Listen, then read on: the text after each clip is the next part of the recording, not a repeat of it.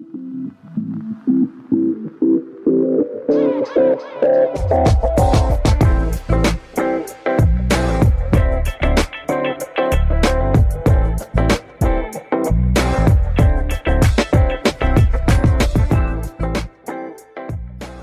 to the Socialista Podcast, a collection of stories from Las Vegas creatives. My name's Brianna, and I'm going to be your guide to the city of Las Vegas, where I will be unveiling the stories of all of our amazing creatives, makers, entrepreneurs, and community changers.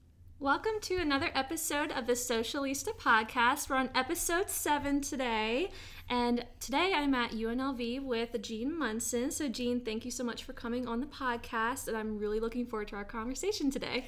Thank you for having me. Yeah, of course. So we actually first met at the Women's March anniversary, which happened a couple weeks ago now.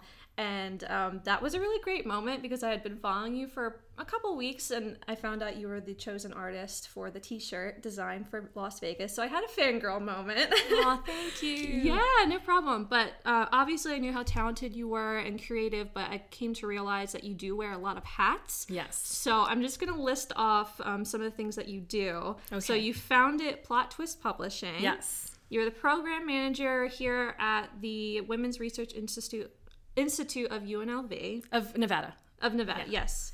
And the founder of the nonprofit called Girls, which is Girls Reaching Radical Levels of Success. That is all correct. Oh my goodness. You, I said this for Diane Edelman, you're like Superwoman. You do it all. Thank you. Yeah.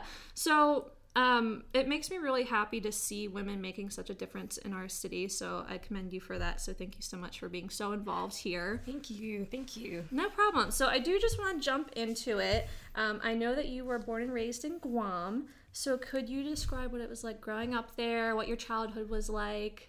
I love that you are asking this question about my own upbringing, because sometimes when people do a lot of things, we don't quite know what the intention is for doing a lot of things. So I come from the island of Guam, which is very, very small in the Marianas Islands area. It's not too far from Asia and Australia. And it was the best time of my life, right? For 17 years, that was as big as my world was. Like, I knew most of the people who lived there, and I progressed in all my grades with them. So it was a small but safe net world. And growing up as a Filipina too, the scope of my perspective too is kind of much smaller. Like there were earmarkers to being a good Filipino kid: get good grades, don't get out of line, and listen to your parents and whatnot. And as I got older, and even coming out here, I noticed that I fell out of those lines of where I need to be as a woman and as a change maker in this day and age in 2018 now. So I would say that I felt like an outsider even in Guam, but I didn't let that stop me from taking pride in where I came from.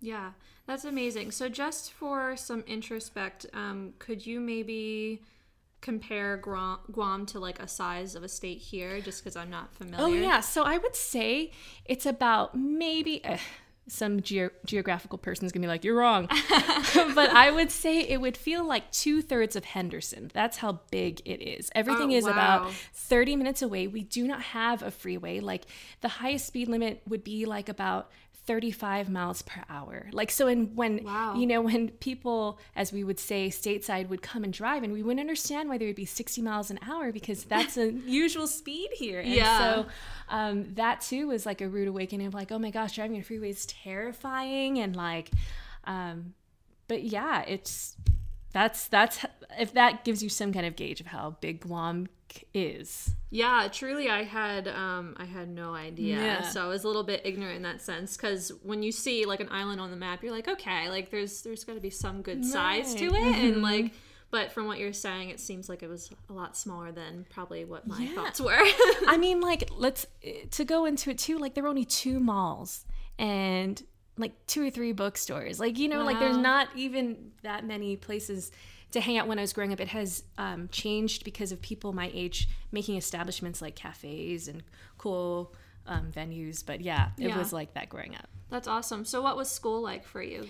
School for me, and this also ties into my comic life, I had gone to public school because my parents were just coming up into their own careers, but I went to private school. I still identify as Catholic, even as a feminist, and I don't see that as two very contrasting things, because I'm always like, well, Jesus was cool with the outsiders. Anyway, but going into that, I went into private school, and there are such more rigid ways of like schooling, it's higher competitiveness with grades and achievements, it's like everyone's on the honor roll, at some point, and don't fall out of line. And it was, religious education every day. And it's very different from going to a secular college here at UNLV. Like, we don't pray before class. So definitely a culture shock coming into Las Vegas. So when did you actually move to Las Vegas? I moved here in 2005. Okay. Yes. And was that like right coming out of high school for you? Yes, it was coming out of high school. And I was going to tie it back to going into those private schools and kind of my reaction to the way I functioned in those settings. I turned that into a comic called Pushover, which my previous brand before Plot Twist Publishing was Green Machine Comics. And it was supposed to be comics for women, especially like Filipino women or, Chamorro women we don't usually get to see in comics pop culture. Right. Definitely. So when you transitioned from Guam right out of high school to here, you started UNLV that first year that you came over to Vegas? Yes, I had dreamt of being a high school history teacher because that was the only subject I was good at in high school. It was the only one I didn't cheat in. Like, let's be honest. Oh, that's funny. When your grades are supposed to be A's, and I don't know if these people study during the summer, like I just was like, I guess I'll just cheat because this is the only way to, I'm not like this completely, people think because I wear glasses I'm a complete goody two-shoes, but I had to cheat to like survive in Catholic school settings. But I mean, don't lie. I think we all have cheated. Yeah, in our lifetime. Let's be honest. It's Don't lie, people. Yeah. So, see, I'm even confessing, so I must be somewhat of an honest person. But yeah, like I thought I was going to be a history teacher. I didn't last in the education college because of the whole student teaching, and mad respect to people in student teaching, but like the whole working and then like kind of teaching for free, that was like that's a very difficult like shift in life. And I was like, I really don't have enough money to be in school that long. And so I just was like, I guess I'll just be a history major. Whatever that'll be, will be. Yeah. Yeah. So what inspired you to be a history major? And why did you want to come to UNLV specifically? So I came to UNLV specifically because in Asian cultures, families stick together. So my brother was initially going here. Okay. So then I followed suit. And then, I didn't get the whole cool dorm life. I had a curfew at like 10 or under that because of all the crazy things that can happen to someone new in this country from my parents' fearful perspective. So was that something your family told you, like, try to be home at this time because you're in a different, state, you don't know where you are? Most definitely. I mean, it was terrifying for them to move here. Like, we were all brand spanking new. Wow. My brother had to move back home from living on his own, so I had to come here because the incentive to get in-state tuition. And so we all came here, and I was like, I don't really have a choice. And to be a history major, I am terrible at dates, but I'm very good at analysis of concepts that happened in history. And the one thing that interests me the most, that tied into my introduction to feminism when I was in high school, is women's history. Like, I was just like, this is history I've never heard of in high school. Exactly. Yeah. I think even in my education, and probably in even some of my siblings who are younger in their education, this is still something that they're not being taught, and they're not really diving deep into that either. So gotta change that. Yes. But could you tell me some of the immediate differences you noticed coming from Guam, living with your family and having some of those expectations on you and then coming here. Right. So I like to tell this really funny story. There were just little things that I didn't understand that happened in American culture. Like during Christmas times, like I never understood people's like rush to get stocking stuffers. Like I was like, why? Like, I don't get it. Like, you already get gifts, like you're getting stocking stuffers. Yeah. But I didn't understand that in Guam, we don't have chimneys, like, right? Or like, we don't have like a little, so that's a little thing that was completely different. And this whole thing of being home at a certain hour, like for all my my peers in school were like, Jean, it's not that big of a deal, but it was for my parents. Like my parents would scold me from head to toe if I wasn't home at a certain hour, even if I was past the age of 18. And that like kept fueling the feminism that was growing in me, because it's like, I'm not a bad person, or how my parents perceive me or are fearful. So I was just I started growing and really resistant and resentful of what it meant to be a Filipino woman. Like I got in trouble a lot for interracial dating. Like who is now my husband, they did not like him. They were like, oh, he wants your money and whatnot. And like, that's hard to hear, because it's like, him in a humane aspect, but to my parents, it's like an intrusive, and they've grown a lot to like love him, but that's very hard to like see that this is not a controllable factor of my controlling your kids' love life or anything. So yeah, it was tough. Definitely. So when you started having this pull towards feminism and wanting to speak more for the Filipino woman, was this something that you were being public with to your family? So I was not introduced to feminism in college. I was introduced to it like in an intrusive way in my theology class. Like my theology class, he was actually teaching philosophy, and but he taught us about feminism and where it was in the world. And I say he was a great ally, and we're still friends to this day, Mr. Campos. But that really rocked my world at a young age, and it shows in the comics that I produced at that age, this revelation, because I was like, well, we're supposed to be fitting in this mold. And like he was saying, like, you need to start asking inquisitive questions, like, why do we comply to those things? And so I started, that's also what fed into like wanting to learn more history, just an expanse of what Mr. Campos, I will always say his name, has brought to me. And it's like I feel like even when I was really embracing feminism at that young age, I didn't shave my legs, and I would like really bring these conversations, like when I was sitting with my classmates and they're like, Jean, shut up, it's just a theology lesson, like get over it. And I was like, no, like I really feel like these things are real issues for me when I get older. And they're like, quit thinking about it so hard. And I just couldn't. And right now, that's just another way to silence there, and my own friends who don't know it subconsciously are policing me, right? So that's kind of, everyone's better for it now, and everyone's like, oh yeah, we're with you now, Jean. But everyone's given me hell for a very long time. Yeah, definitely. I think feminism is catching on. Yeah. Through different generations too, and I think that's a really great thing. But Mr. Campos, your professor, sounds like a wonderful man. Yeah. So I really loved hearing that story. Thank you. That story. Yeah, definitely. So I want to talk a little bit more about like the rest of your college years. Yes. So can you talk me through that? Okay, so I was that really annoying activist in college, right? Like I was part of the Vagina Monologues. Yes. Oh my gosh, really? Did you perform? I performed with the Vagina Monologues. I held minor roles, and I eventually became one of the student leaders for it. And like it's just crazy to think like, and I have to talk more about the Vagina Monologues because they actually kind of absolved it here on campus. Oh, yeah. Okay. Yeah, because it wasn't, there were many reasons, but I think it was, as they say, like too binary. These are still new terms to me, and so they wanted something more trans inclusive, and I don't know if they found an alternative. But I always have my heart for the Vagina Monologues because it always fueled a greater cause.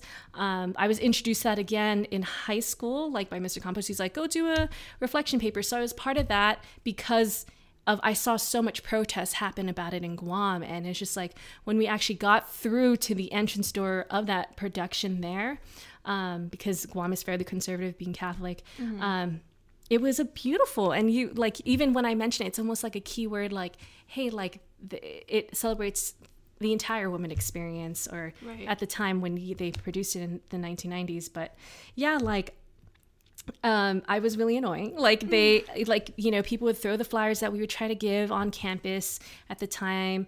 Or make fun of us for the whole vagina thing. But I was also a Filipino American activist who used to do cultural presentations. And yeah, I had some respect, but it was always like, it's like that one kid who does all the homework, right? Like, it's just like, yeah, whatever. We just, want to party or get to know each other. And it's just like, these earmarkers about our history and our identity are important. But even that, okay, besides vagina monologues, even the Filipino American Student Association has dissolved, right? And it's really sad to see, now working on campus, like, and seeing a lot of really potentially great students not have those avenues anymore. Maybe they have avenues that have evolved, but yeah, like FASA and the vagina monologues are no longer on campus, and I don't know why. I do say that really sad, and I hope that things do grow out of it, but it's just sad to see things die, right? Yeah, that is really sad. Is that something that you're trying to advocate for to bring back, or? That's also something I had to learn as an activist, is not to take on all the causes, like. Sure, yeah. There's only so much that you can really put. Even if they die. In your bucket. Yeah. Even if you predict they die, like, it kills you, but it's just like, yeah, there's just so much. If no one else wanted it, like, how much more can you carry? Yeah, I guess that's true. If you can't get like a solid group together. Yeah. Community organizing is tough stuff. That's why I commend the people at the Women's March, even if, people argue it's not perfect. Like, at some point, like, a lot of energy collectively came together that brought the two of us into this room that would normally not hang out. Exactly. Yeah. And that's amazing. I mean, it's getting people together. And that's what I absolutely love. So yeah, I'm really glad that was something that we were both able to experience.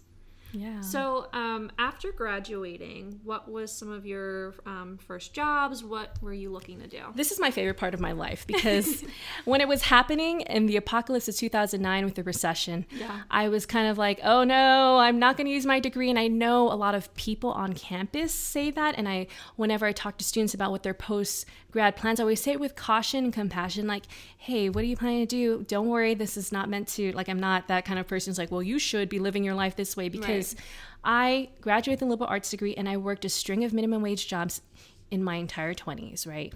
And I was like, I could either be miserable or I could take away the small things that happen, and I think people share this fear that when you're not in college, you're going to get dumber. And I don't think that's true. I think what happens is you actually face the reality of the world, which is not everyone gets a college education, and not everyone who is a feminist has the word for feminism. Like, and so I had to learn how to shape my message as a person all the time, to talk with compassion. Like, if I just came in blaring out with like my entire agenda, who's going to listen to me, right? Like, I don't even care. Be this crazy, like, screaming lady, like like, I wouldn't want to be around that person. Why would I be that person? So over 10 years, I even if there were coworkers who didn't like me because they're like, shut up, you're never going to be an artist, whatever, there's no money in that. Like, they still follow me to this day. Like, they are, they say they know me. They're fans of me. And it's just like, you hated my guts. You made me cry in a break room. Like, you hated me. But I think that having survived that entire 20s of minimum wage jobs, like, that I gave something for people to believe in again, Definitely. Or like, I like to think of it. Yeah. Well, I'm just curious, what do you, those people, I guess those naysayers telling you, oh, a career in art or comics is not something that you can do, you're not going to make money. What do you think that switch came from? When I think, honestly, it's easy to say, yes, it's jealousy, but I think it's just like, yeah, I guess at one point they wanted to do the same, or, we're just, sometimes the things we say in everyday life is just repeated rhetoric of not tested solutions. When I taught the Boys and Girls Club a few weeks ago, they were like, my parents say that this doesn't make money. I was like, you give them my card and you tell them to look me up, that I'm a real person and a real being, Right. Yeah. Like, your story attests to that. Yeah. It also attributes to not giving up, like, and I know that's so cliche to say, but it's just like, you can cry it out, you can feel really bad, but you have to pick up that pencil again, because no one's writing what you're doing. And even if they are, like, there are tons more people more talented than me, right? But the thing that separates us, unfortunately, is the work ethic. Like, how much are you going to put out? There was a guy I knew in middle school who did photorealism he drew everything perfect. He didn't pursue that. Like, and I don't know what his gauge of happiness is, but I'm not, like, I'm the one who became the artist who wasn't suspected to be. So we all make life choices. Right, definitely. I really love that. And I think I saw something recently on, I think it was on my friend Abby's post who I was talking about earlier. I'm pretty sure it was something like you only, like, along the lines where you're saying, like, you're the only person who can really take the steps to do what you want to do, basically. Right. And if you don't take those chances, they're wasted ideas. Right. So even if all those ideas or these goals that you have don't work out, at least try a couple and see where they go. Yeah, and I think your friend Abby really produced a beautiful piece of artwork for you that no one else could construct. Like, I mean, she, like, I recognized you from a cartoon. That's insane. That goes to a test. Thank you, Abby. I love you so much. Yeah, definitely. So to start talking a little bit more about your career in comics and art, what sparked your interest? So I loved, Sailor Moon. Yeah, me too. Every time I say that, I feel like it's a secret society, right? There's even girls as young as 10 below who, I don't know if they have amazing parents, which they probably do, that say, hey, do you know Sailor Moon? I'm like, do I know Sailor Moon, right? Oh my God, yes. Yeah, and I think it's really exciting to, like, that was kind of our X-Men, right? Like, there's, like, everyone has a different personality working together, and, they wear cool outfits, but then, like, the essential part of the old anime was friendship. Like, they were goofballs with friendship, and I was just like, what? Like, there were really subliminal things growing up. Like, my husband, he had just started watching maybe like a year ago, and he's like, your personality is a lot like Serena. Is this like something that happened in your psychology from watching all these cartoons? And I don't care, if that's a subliminal message of a goofy person, then fine. Like, but yeah, this whole shirt off your back thing, they were just good feminist values. They introduced queer folk, like, in a cartoon. Like, and even if they were cousins, like, there are things I don't even know. Like, I think there's an amazing story behind the person who created it too. She was supposed to be like in the field of sciences, and she created a comic science-y fiction. I didn't even know that. She was like, I know that she, like, picked up being, hear me screw up the facts, but she was supposed to be in, like, meteorology or astrology or some kind of science, and she decided to be a cartoonist, and look at what we have, right? And she's not even, like, her cartoon, like, outlives everything, like, even her, right? Like, even her name, like, we don't really, I think her name is Naoko Takuchi or something. I'm, like, a hardcore fan, but anyway, like, so I grew up on that. I grew up on Archie comics. I grew up on Charlie Brown and all those Sunday comics, and so I wasn't prescribed to the perfect body. I mean, like, I would see it in Benny and Veronica, and, like, I wanted to aspire to be as thin as, like, the Sailor Scouts and stuff, but I came to a point too, and I was like, I want to see myself in my own comics. And maybe that's an attribute to narcissism, but, like, I really was like, I would like to see chubby people in comics. And so I started to draw Pushover.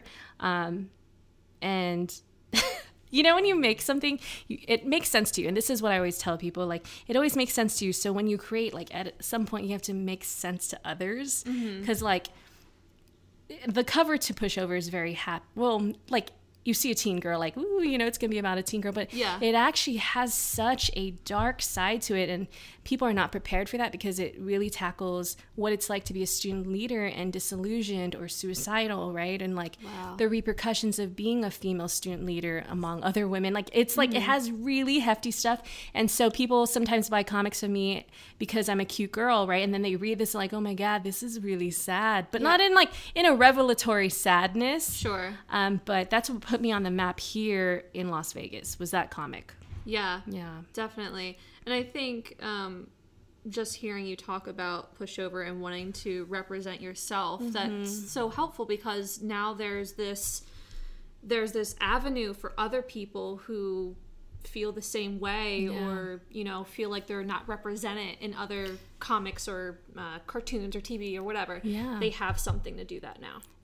It's crazy because it was very hard. Like, people kept thinking I was some high school student trying to make shit happen, and I hated that because I was like, I'm in my 20s, like, I'm not a high school person, and I would constantly get stereotyped, like, oh, like, yeah, sure, come and draw with us, but it's just like, do you take me seriously as an artist sitting among you? And it took me a long time to be like, I'm serious and I'm not going away. And some of the things that I say on even older podcasts that I'm part of, like, people are not happy with, because no one wants to admit, like, there's such a small representation of women in comics.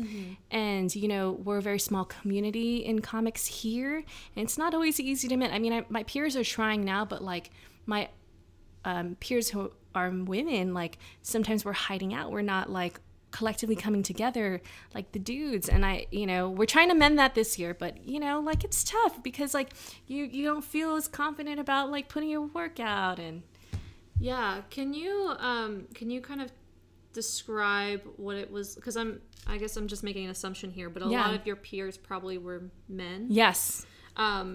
How did you start finding other women who were in comics? Yeah, you know, we started finding other women in comics. Like, there'd be, like, only, like, 2 or 3 of us. Like, but that's so tough, because it was because of Plot Twist coming together that women came out of the woodwork, like a few women who are like, I really want to produce my things. And, like, all the women that were in Plot Twist Publishing were very type A personalities. Like, they hit all their deadlines, and that's kind of what maybe that's a natural mechanism of being a woman. Like, you have to stand out by being exceptionally fast or better. And so it was never a problem for them to turn in the work, and they're, like, what I call repeat offenders of, like, producing stuff. So they're always like, I want to come into it. And so I thought, okay, how do we keep doing this? And that's why we have a women-centered comic for this year. But even then, like, I'm looking at the deadlines in, like, less than 2 weeks for Queen's Comic Anthology, and I'll go into detail about that later. But, like, there's still 0 entries, right? Like, I don't know if women are waiting to the last minute to put it in, or maybe the issue was too complex, or maybe there needs to be more, like, pep talk training, you know. Me and my assistant editor are trying really hard to encourage people, but, like, or they don't have the resources to produce comics and art writing. I don't know. Like, I feel like a small epidemic that I don't quite understand in our town. Or maybe I just don't know the right people. I don't know. It's a mystery. Yeah, well, I'm an outsider still. I've only been here for, it's been almost 11 months now. So it seems to me that the comic realm here is probably newer and still up and coming. Yes. So can you describe, because you have Plot Twist Publishing, which you have founded. Yeah. What sparked that passion in you to start that? Okay, so there's a lot of like, I will say it because this is, you know, we're women to women, but, like, and I know men and friends will hear this, but I have faced a lot of discrimination coming into the world of comics, right? Like, shortcoming, cute girl, cute comic, right? Like, it's not, that's a summation of, like, my own history, but, like, like, it just is so frustrating. But there are just so many doors that were closed on me, and then I got injured at work by having 3 fingers chopped during my time working in a restaurant, and I was unemployed for a month. And I thought to myself, if I'm not going to do right now, even broke as hell, what I want to do in life, like, then when will I ever? Like, and cutting my 3 fingers off and just, like, really investing a lot of time and energy into a company that was not my own, really made me confront the issue of, like, how much do I invest in other projects that aren't my own? Like, I'm an innovator too. So yeah, I started Plot Twist Publishing because I was pissed off about being doubted by a male peer who shall not be named. And they would probably never even listen to this, but it was a male peer, and I was at a comic networking group that met, like, about every other week or once a month, and I was just like, hey, who wants to work on a comic together? Can we do this? Yeah. Can we, if you want to, meet me for late night breakfast at the restaurant nearby, which is Blueberry Hill, the historic Blueberry Hill, right next to the comic book shop. And a few dudes showed up, and we made, actually, I don't know if I tricked them, but that we actually made a women-centered comic. It was about a painting of a woman for Impressions that the whole theme was like, how do people see art differently, and how does it affect their life? And so it's a very deep comic, because we, in the industry here, it's all action, pow, like heroic stories. And so now we introduce, like, what I don't think the public was ready for was a slice of life comic, which is my forte, but and some people argue like, well, we could have done something better, but honestly, I would see, maybe we don't foresee it, and I'm a visionary, 10 years from now that comic will mean something, because it really attests to how important art is, and how important women are in a way. So, but I'm still challenged to this day if that will be a best-selling comic. I haven't given up on it yet. Well, I'm excited if it comes out. I'd love to check it out. But what I love that you said is you started this because you were pissed off at how you were being looked at and treated. And I think a lot of times when women are trying to be these pioneers in these different positions, or these different career fields or what have you, oftentimes it's, oh, well, you're just the cute girl, like, whatever, like, stick to your cute little thing. Or, it's always like, oh, that's so sweet. Or coming from somebody who loves video games, it's always like, oh, you're a female gamer, like, how cute. So I can see why you wanted to break out of that mold of people saying, oh, well, you're a woman and you're doing comics, so you can only go so far, or, oh, that's cute, stick to your cute little drawings or whatever. Right. So I love the fact that you're like, well, I'm pissed off and I want to make a change. And I think that's absolutely wonderful. Thank you. Yeah. I the whole game, right. You're talking about gaming, right? Like, and it's sexy, but it's not serious, right? Like, where it's two different S words, and that's how we are approached. Yeah. It's so true. And it's a common experience we share together. Yeah. For having never really met, Yeah, for sure. It can be really frustrating when you're in these different fields of, like, art or gaming, especially when you're good at it, right? But people, like you said, they don't take you seriously. It's sexy, not serious. Yeah. So that could be a whole nother conversation that I would be here for. Okay, so I do want to talk a little bit more about Plot Twist Publishing. Yes. So you talked about what inspired you to do it. What is the mission? So the mission of Plot Twist Publishing is a book business, indie book business, that produces diverse literature and also provides diverse opportunities to grow in writing and art.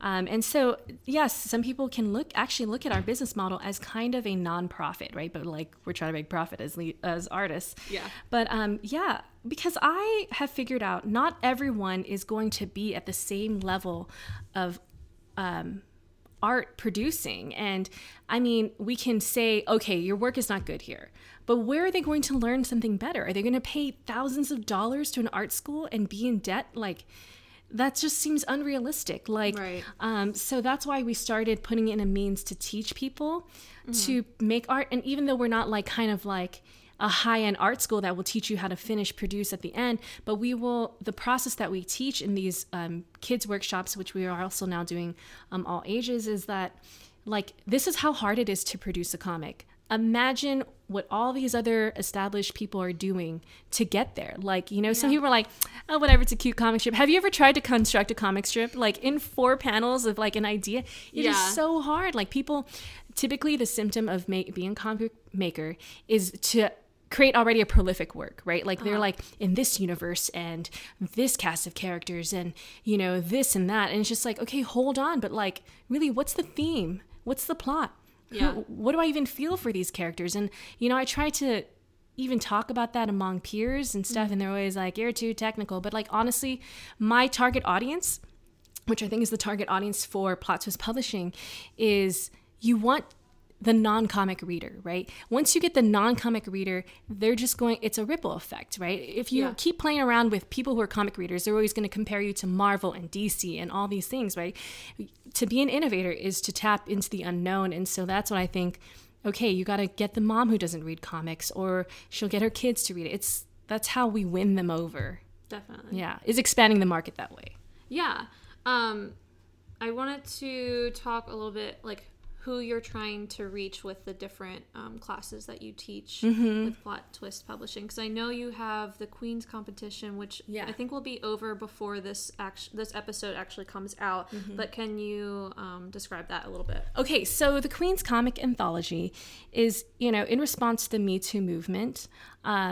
I've been producing really like sassy feminist comics, and I was hoping to find like other women in town, because maybe I've just implanted this idea in my head that I was like, I can't be the only one who is making this, right? I just think we're not talking to each other, but I really believe that more of us exist in town. And even if you're just a writer or an artist, like there's a way to merge the two.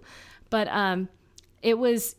the comic is meant to provide in short comic shorts how to respond to sexism by being sassy, right? Like one of my favorite stories that I tell when I try to explain this huge concept idea is just like, when I was at the gym and this guy's like, ladies first, and I say, how do you know I'm a lady? Like, you know what I mean? Just like, I think maybe what's happening is people are like, oh no, this concept is too huge for me. But like, really, these stories are in your everyday life, right? And how, like, my friend, this guy comes up to her and he's just like, oh, do you know who I am? Like, because she said no to him trying to ask her out, and she's like, do you know who I am? Like, right. I think that, and those are rich stories. Like, I think my target audience for that is 14 and up. So when they read these stories, they can be like, these are great ways to respond without like, putting in a report for like sexual harassment. Is like kind of like nipping it in the butt there.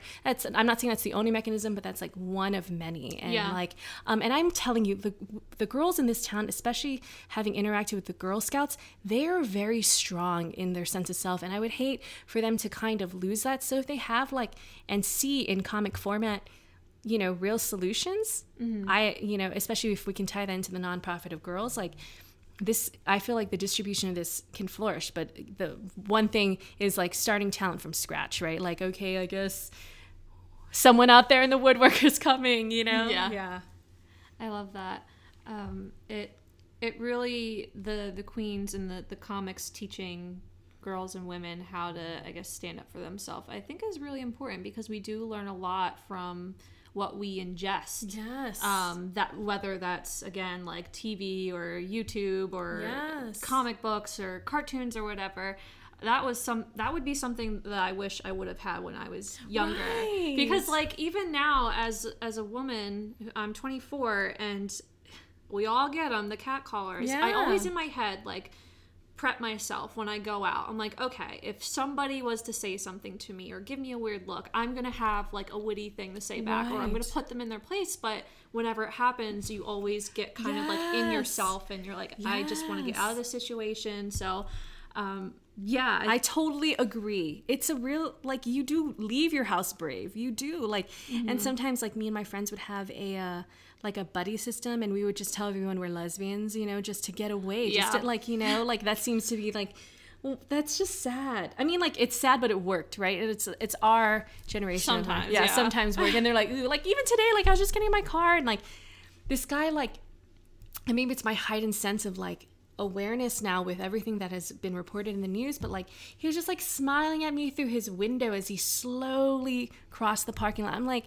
I don't know if you think like, oh, now I'm gonna go like sit on your lap, you know what I mean? Yeah, like, right. But that response, I'm here for you. Yeah, like I was just like, that made me really uncomfortable, right? And it's just like it happened so fast, not like don't look at me, it's just like you do freeze, like it's scary because if you get out of your car, like all these things, so Yeah, definitely.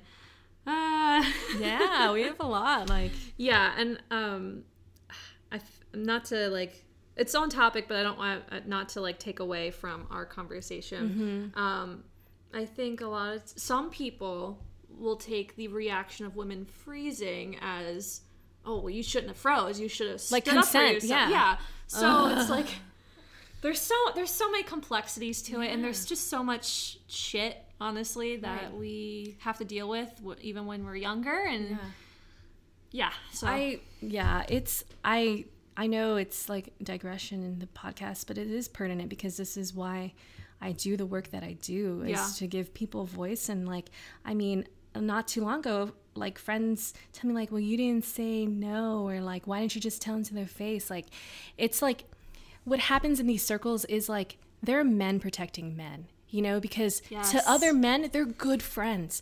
But to me, behind closed doors, they're not good people. Exactly. And it's just like, how do I prove that when majority opinion is that you're a good person? Like, and I know, and I have come up in many of my circles as a very prominent woman. Like it's really hard for me to be like, I could single-handedly take that person down, right? But imagine like being like, it's a two-way street. I don't know how to, right? Like I am powerless, but I am powerful, right? I could take this person down, or like I could just let it be, right? And so I'm still dancing around this. Like no matter how powerful I get, there's still like somebody who's trying to get something from me in a sense. Like it's it kills me, you know? And it's really heartbreaking. It's heartbreaking. And it's a reality for all of us. So. Yeah. But tying back into what your work is, that's why I've just doing the little bit of research and now talking to you, I see it full circle, and I truly, truly love what you're doing, and I think it's so admirable, and I think it's the comics that you're putting out and just advocating for these young women and women of our community. It's truly just amazing. So thank you. I'm not a millionaire, but you know, like I mean, like, but you're doing something, and that's what's important. Thank you. Yeah, it's tough because people are like automatically publisher. I have this $1 million great idea, and it's just like, okay, but people have to do their homework when you're creative, right? Like it's not just like I just had dreamt of this. Like you have to write out. It's not that hard. Like write out your paragraphs. Like you know, like those fundamental skills you learn in elementary school apply to as an adult. Like draw all those characters. Like you know it. Like map out your plans. Like, and it's just like, you know, a lot of people like to skip the skills to do that because they're like, oh, whatever, I've been reading and doing comics all this time. It's just like, yeah, but what about the person who's going to read it? Mm-hmm.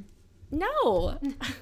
Yeah, it's tough. But even the other project we're doing is the Pitch Tank, which is our Shark Tank version of it. Oh, cool. And the assistant editor and I are very friendly people in the comics industry, but we are going to be very firm about Pitch Tank, right? Because it's like a smaller scale of how you would present to Marvel and DC, which is job preparation for when these people do these. Like, you know, when these creatives, like, let me just tell you, every anthology is like a class, like a graduating class. Like, you know, some of our people have gone on to produce for other anthologies just because we were a starting point. Some of them, like, are doing gallery and art, you know, in galleries, you know, and it's just like they come, it's really great because they come back to me and they're like, hey, I got into this, you know, bigger publication, and can I use my art from your publication to this? And it's just like, that's really the point of Plot Twist, you know. Maybe not everyone's gonna get famous at this point, but they had somewhere to start in our valley, because, you know, imagine trying to compete for a position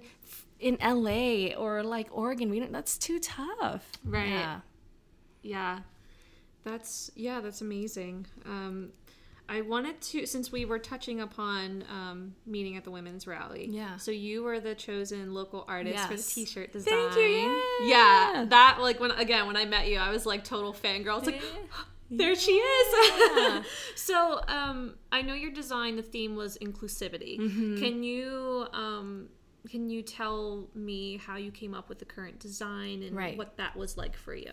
So I wanted to show a way that of uplifting each other, but also really ethnically inclusive, right? And like even trans inclusive. So it's just funny because if you've seen it, it looks like a very happy image of power to the polls. But I mean, I've gotten trolls about it, right? Like, this is not representative. Really? Like, a hijab is oppressive, or like, I was just like, man, there's no way you can make anyone happy. And I had to be okay with that because, like, you know, it's not about just being chosen. It's just like, how does this really stir up people's feelings, you know, and it stirred up like a sense of unity for people who attended the march, and it stirred up like a sense of like anger but that's like the world of politics and whatnot. But that is actually the second type of design, and the reason for that being, you know, like I really draw my comics really anime, and I was just like, okay, like I need this to be really simple, right? To like, because when they're anime, they have big eyes and they look very youthful, and I was just like, if I make their more dotted eyes, it also includes age, right? Because I was just like, do I draw someone in a wheelchair?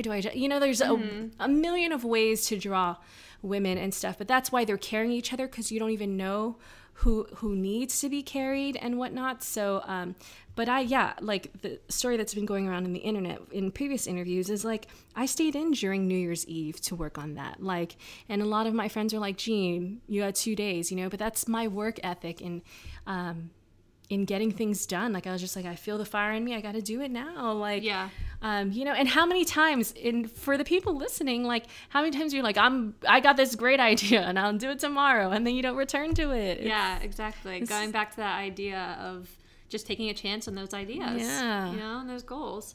So that's really awesome. Yeah. Thank you. Yeah. And it had to be 3 colors. Like, you know, like at first I was just going to make everyone blue, you know, like there were just so many ways of it could go wrong. But yeah, the morning they told me, it was just like, I just felt like I was in the right moment in time. I could have been living in Guam. I could have like not gone into a career that incorporated feminism, like all those things compacted into it, right? Like when we see those 3 people, it's not just 3 people for me, right? It's consciously thinking about all my friends who are activists and working in public policy, and then, or trying to get others elected into office, you know, their organization. And that's layers of women's history that I also incorporate into a 3-person drawing. Like that's a lot of content that I had to pull together, you know, and what I knew up to date with the Women's March agenda. Like it was tough. Like it's tougher than it looked. Yeah, well, when I look at it, I think, again, it's not just the 3 people, as you said. When I see it, I see the communities that those people they're rooting for. So that's why I was just like so drawn to it.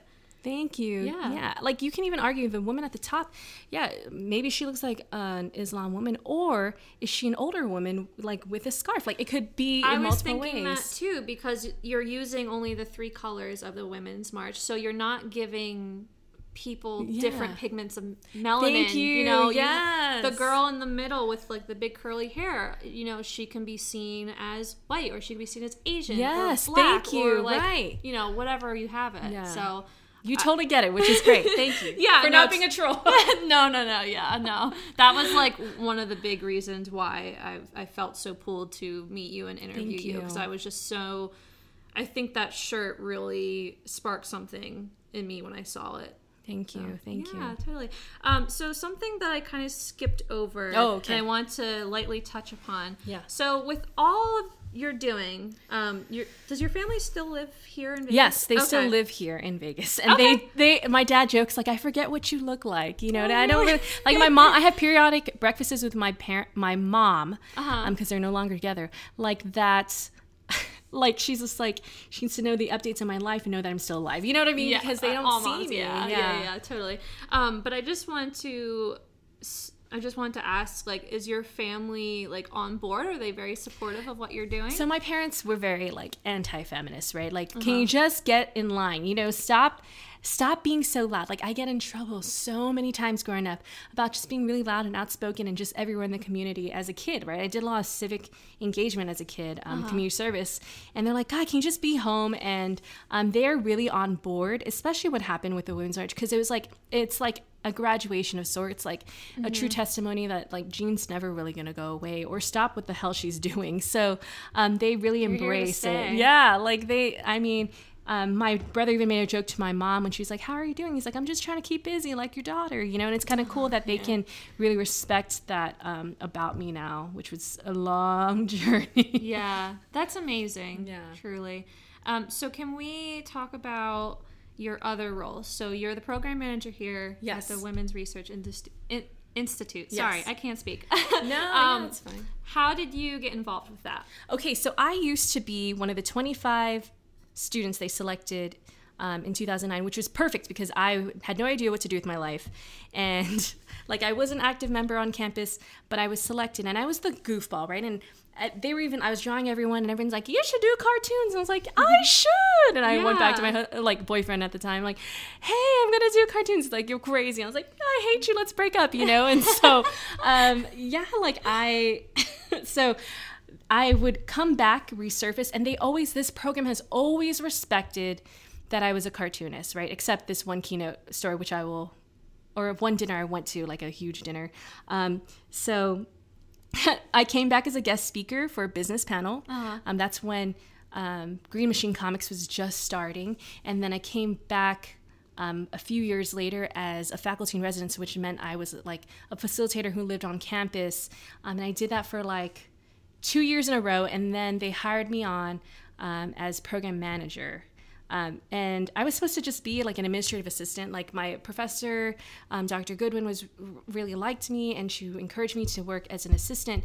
But that didn't fall through because sometimes when you try to apply for the government, they don't tell you all the details to submit something, and so you fall through the cracks. Like, and I can't even imagine how many people who are trying to get jobs in government who just don't have the resources to like get to the finish line, right? So that didn't work, and my reputation in the community superseded itself, right? Like, I was just a really savvy person. Even I'm the type of person, I could scoop poop and I'd look happy, right? Like, I've always had like a really peppy attitude about it. And so she's like, okay, I really think you could run it, right? And so we're trying to save money for the department. I was brought in, I made all those things happen, and running a leadership conference. So that's what my main job on campus is, running a leadership conference for women in the state of Nevada that is open to all the NSHE institutions, like, Western Nevada College, Great Basin, UNR, UNLV, Truckee Meadows. Yeah. So like, that's how I came to be on campus. And I love it because like, even to this day, when I won the Women's March, like, they were very supportive, and like, they've never kicked me down for being a cartoonist, right? Yeah. Like, I was just like, and I stood out because I was a cartoonist. A lot of people who are producing this program go into politics, run nonprofits, like all these other things. And so it was always like, oh, we have this one cartoonist, a really odd phenomenon. So now I run the program. Haha, the cartoonist wins. Yeah. That's awesome. So I know you also have the nonprofit Girls. Right. Can we talk about that? So yeah, I was part of another nerdy nonprofit called Vagina, which is very awesome girls into nerdy activities. Wait, that's so funny you say that. I saw their table at the rally, and I'm trying to like get into their like little posse. Yes, please do. They are great people. Shout out to them. They are very powerful and nerdy and unapologetic, which I love. And at the time I was like, you know what? I'm working with the Girl Scouts, and there's a lot of like the same energy, right? Like unapologetic, whatever, we're tough girls or whatever. Mm-hmm. And then like being with these adult women who are also nerdy and just unapologetic. And I was like, we need to just merge this together. But I was like, okay, we should like try and profit from it, right? Like we need to like produce funds in this mentorship, because I was getting those skills running leadership conferences on campus. And so we held a mini conference at the Dojang, which is a Taekwondo studio. Mm-hmm. And like, it was maximum capacity, like, right, with everything that's happened in American politics today, a lot of parents want to empower their kids. Empower their daughters. And so we had a waiting list. Like, we had parents who were just like, if someone drops off, like, it was a very cost-effective program. It was like $5 to be there and stuff. Oh, and so, it was crazy crowded. Every event that we've had, like a movie night or we did a self-defense thing, it has been at maximum capacity. We as a nonprofit that is representative and very, not a huge commitment, but full of service, like, has just exponentially grown. Like, we can't even keep people at bay. Like, you know what I mean? Like, people are like, have more self-defense workshops, have more, and we are doing one thing a month, because sometimes dealing with nonprofits in many different ways that I've been doing, and I think my peers can like relate, is it's tiring, right? If you try to do all this programming, like a lot of planning goes into it, it's exhausting. And so that's why we just try to do one a month and like rest. Like, self-care is important. But Girls got so big that we broke off from Very Awesome Girls to just be more manageable because of the population that was shuffling in, right? Yeah. And so but we're still very tied. We're kind of like if they have younger people who want to join VAG, they just direct them to us. And so we like mentor them until they are ready to move on to VAG. So that's totally cool. Yeah. That's awesome.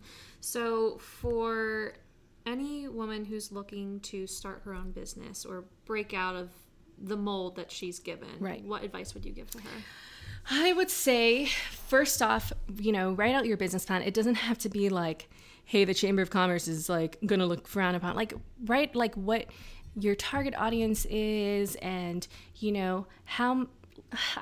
let's be honest. I'm not a huge business person, so I didn't think about the numbers, but like really like what makes your business different. And even if it's like opening up an ice cream parlor, like what is aesthetically going to be different, or are you going to have different flavors? But also is just to jump in because like, I went to a forum and it was just like women business owners like to wait and get everything, all their ducks in a row. Like men will typically like, and I deal with this every day, is just like, oh yeah, we're gonna start today, like without any of this background research. And I think the research part of where women come from, I think that's great and wonderful, but there has to be a point where it's just like you have to stop playing and start finally taking this leap. And there's every business is like a risk in the venture. Yeah, definitely. Yeah, so I would just say that like be a point, like give yourself a deadline when to launch. Like that would be my ear marker. Besides all the crunching of numbers and accounting, like just start. Yeah, I think that's been the common theme of this conversation. Yeah, just do it, girl. So for anybody who follows you, what would you want them to know about you and what you do with your business and how you run it? So anyone who follows me, I am always coming from a place of sincerity, but I'm also not a doormat, right? So like in a sense, like in order for anything good and creative to happen, I have to be like a hard ass about it, right? Yeah. And so I get a lot of slack about the way I run things because everyone thinks they can run it better, but take me out of an equation and watch a structure crumble, right? And I'm saying that with enough confidence because I've produced enough results in this town that I know the formula for something successful, right? And that is genuinely thanking the people who contribute, helping them grow constructively, and third of all, like, to not forget that this is fun, like making things and doing things like this. But I can't do this. I can never do any of this stuff alone. But it doesn't help to always like super ride me about like things. I'm a very big picture person. So like when people like really get on me, I'm like, man, like I was doing it for the greater good. Yeah. Yeah. Come on, people. So we're in February now. So what are some goals that you have for this coming year? So some of the goals that I have for this coming year is to really expand comic readership, which is why me and my husband are going home at the end of February to really like expand comic readership in Guam, where I grew up. There's no comic book stores, and there's very limited access to libraries because they shut down when I was growing up. So we're gonna definitely getting more women creators, for sure, and really getting more kids involved at a young age, like in reading comics and creating real mentorships, like all around, right? In every industry that I'm in, like this nonprofit or academic wise, like, at the end of this month, our leadership program has new leadership, which I run on campus. The deadline is at the end of this month, so maybe when this already airs, there's still time to apply for that. Okay. You have to be a college student in Nevada, but I mean, that's what I'm saying. It's just like people teaching people without the restrictions of a classroom. Yeah. That's what I'm all about. Perfect. So what are some exciting events or collaborations that you can tell me that you have coming up? So some of the one that I want to talk about the most, besides the two nonprofits I'm in, is that I'm doing classes once a month, the second Sunday for MLAA, which is the Maximum League of Aspiring Artists in Henderson. It's at no cost and it's all ages, and we are learning how to produce indie comics till the end of the year. Okay. So we're gonna have kind of like a comic book exchange. It'll be my first time running a progressive comics class. I always do introductory stuff. So it's exciting to me who will show up and commit, to growth. I know that there's a lot of parents who follow me and are like, oh, finally, and stuff. But I mean, if you're a grown person who's willing to learn the basics, and a lot of people are like, whatever, I know comics more than you. It's just like, no, but do you know how to write a story? Like fundamentals. Like fundamentals are so important.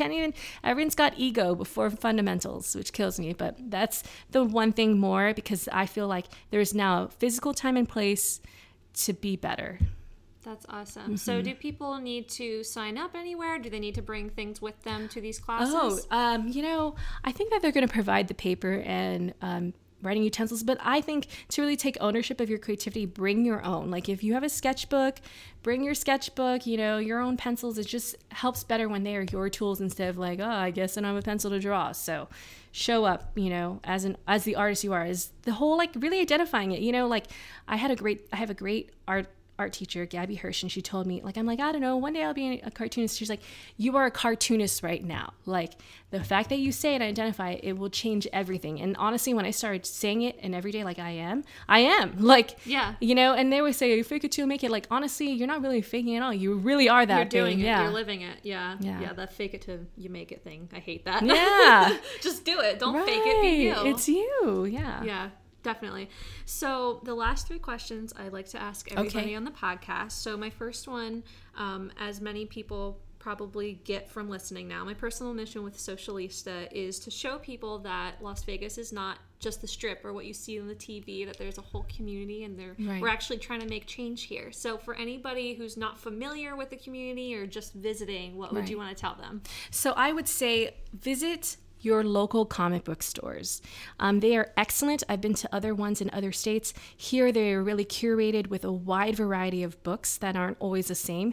So I would really recommend checking the local comic book stores, not just even for my comics, but just really good, diverse content. Mm-hmm. So that's what I would tell someone visiting our beautiful city of Las Vegas. Yeah, that just gave me a thought. Do you have any of your comics in like some yes comic series? Okay. So we're at Vegas Comics. We are at Maximum. No, we are not at Maximum Comics. We only teach classes there. Okay. We're definitely at Alternate Reality Comics, Cosmic Comics, and the Writer's Block. Oh, and Action Comics in Henderson. Okay, awesome.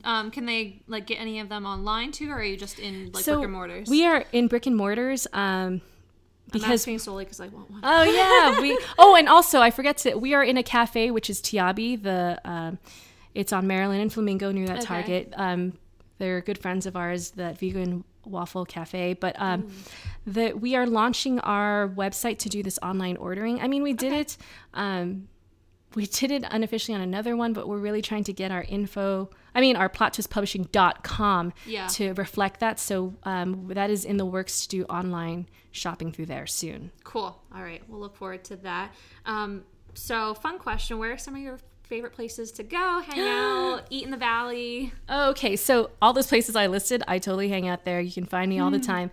I definitely have to say that two of my favorite places to go to food-wise are Pour LV. It's P-O-U-R. It's on Eastern and Sunset, and they're a great coffee shop. And then Tiabi, which is that vegan waffle coffee shop, cafe. They're really good. Those are both women business owners. Oh, awesome. Yeah, so I would definitely recommend them. Oh, and also Truffles and Bacon. They are also owned by women too. I need to every time I need to get like a notepad and just write all this down, because I've never been to any of those. So you'll love it. And the people will love it, I swear. Yes, awesome. So where can listeners find you on social media and website and all that? So I am definitely a Facebook queen. So I'm all over. You can find me, Jean Munson, on Facebook. You can also find Plot Twist Publishing. But if you Google me, Green Machine Comics will come up, and that is my weekly webcomic. You have it on Tumblr, right? Yes, so it's on Tumblr. Yeah, that's where it started. There's still a very old picture of me on there. But I love keeping it. I've thought about doing .com, but I love it because I've really seen my progression of like being very terrible at cartooning. Right? I drew in a ballpoint pen. So like at least I see from a long time and that. And then Instagram, I'm definitely on Instagram. I haven't made a Plot Twist Instagram just because I already manage a bunch of social media and all my other jobs. But I mean, I like it when people find me completely attached to Plot Twist from Jean Munson rather than a separate thing for me. Yeah. That's perfect. All right. Well, I'll definitely have all of those links in the description for people and any exciting events that you have coming up. The comic book or the comic class that you have going on Sundays. We'll have that too. But Jean, thank you so much. This was such a wonderful conversation, and I can't wait for all the listeners to hear it. So fun.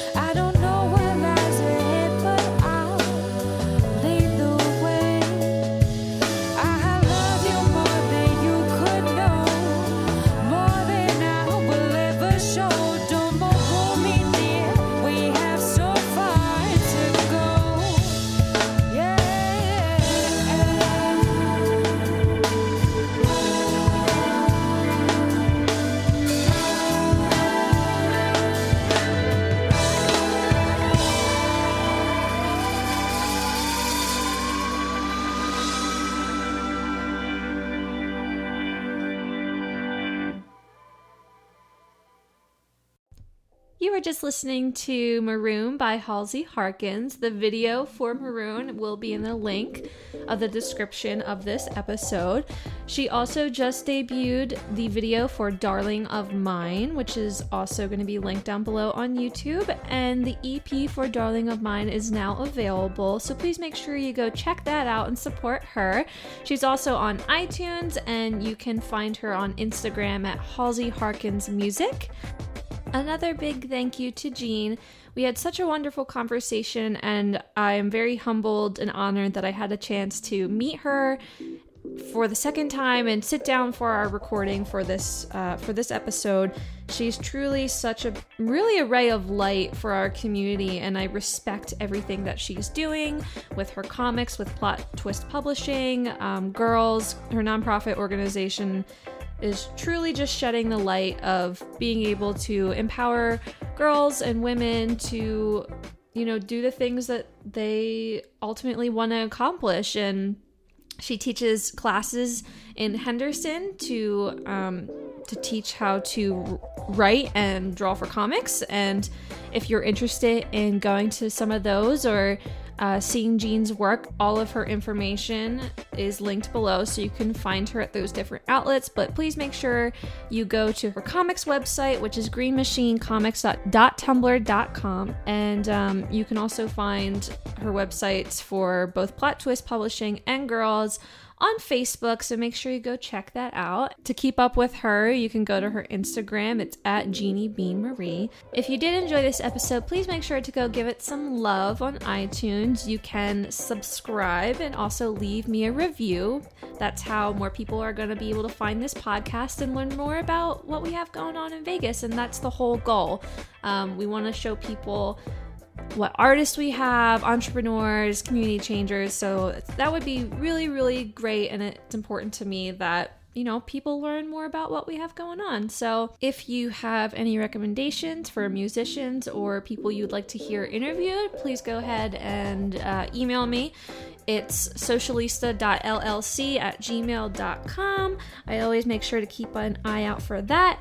And in the meantime, if you want to keep up to see what we're doing at Socialista, you can go to Instagram at SocialistaLV. I try to post on there regularly and keep up with my stories, so make sure you go do that. I'd also love to say a quick thank you to Chop 808 for the theme music and Abby Paulus for the graphic art.